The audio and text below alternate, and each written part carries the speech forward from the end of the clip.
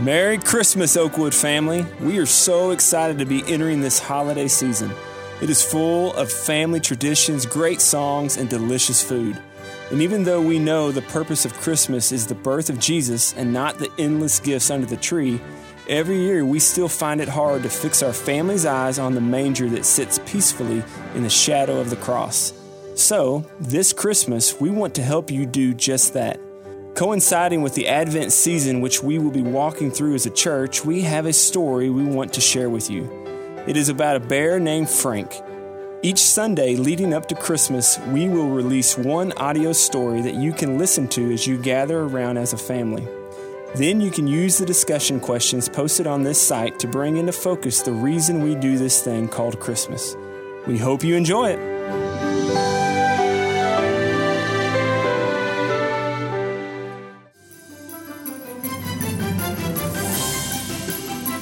The Oakland villages were growing in cheer.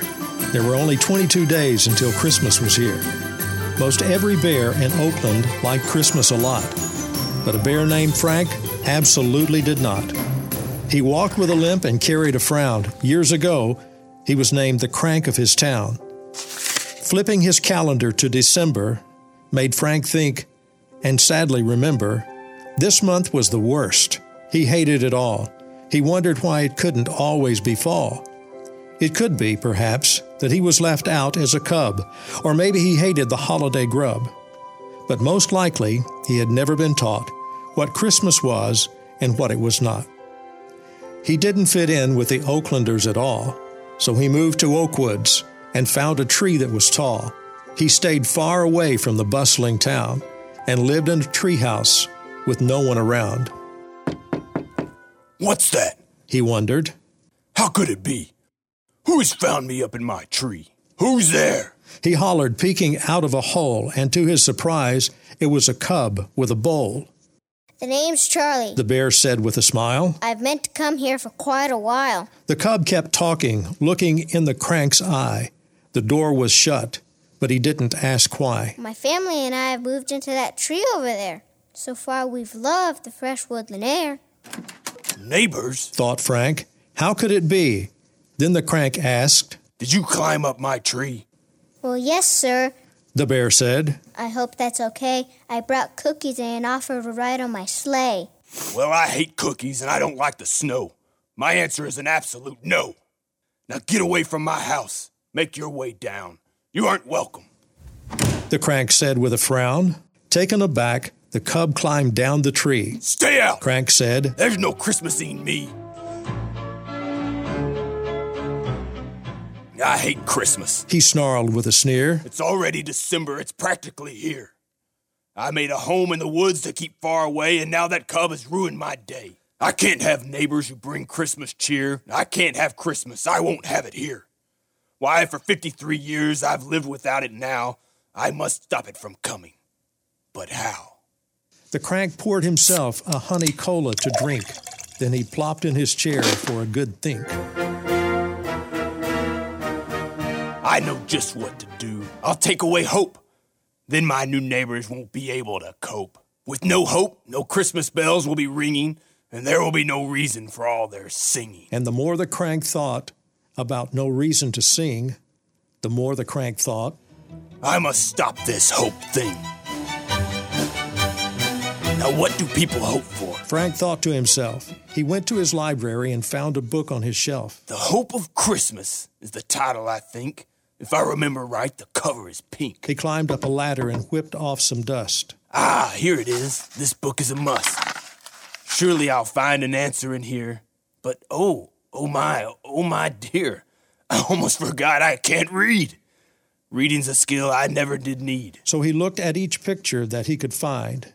But every picture he saw boggled his mind. Old guys with beards and shepherds with sheep? A baby in a manger, fast asleep? What's up with the baby asleep in the hay? I'm looking for pictures with snow and a sleigh. The hope of Christmas, like toys and food, all the things that make up that hopeful mood. So the crank tossed the book into his fire and watched the flames rise even higher. And as they did, it gave him a thought. And his terrible idea he started to plot.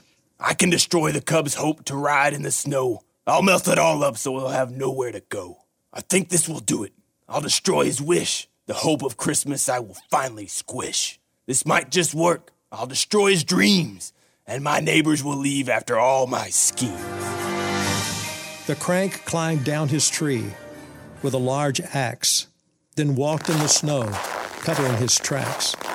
He made his way to the perfect site, then chopped down pine trees to his delight. Timber! He called as the trees crashed down. Then he lit them on fire and watched them turn brown. As he watched the Christmas trees bake, he watched as the snow turned into a lake.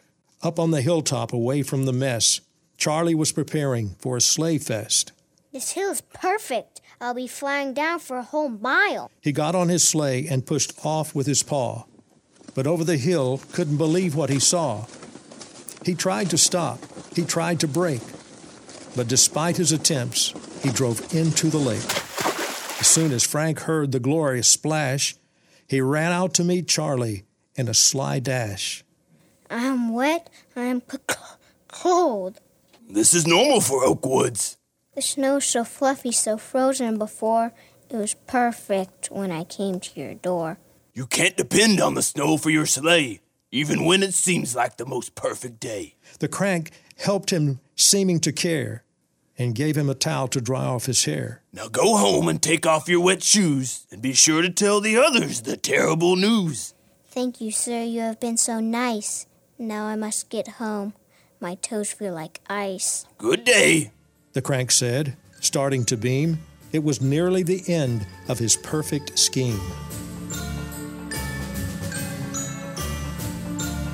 Frank leaned on the cub's window, waiting to see his neighbors pack up and finally flee. But he saw nothing except his bear-made lake freezing, and the thought of ice skates make him start wheezing. But that horrific thought got even worse when the crank heard a familiar verse.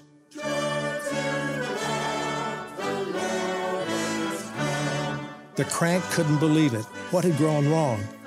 Why, the bears were singing a Christmas song. It was like they forgot the whole sled scandal as they gathered around one flickering candle. They still have hope, he hissed. I'll make a new plan, he said, shaking his fist. He ran back home to his house in his tree. Oakwood, he said, will stay Christmas free. He sat in his chair like he had before.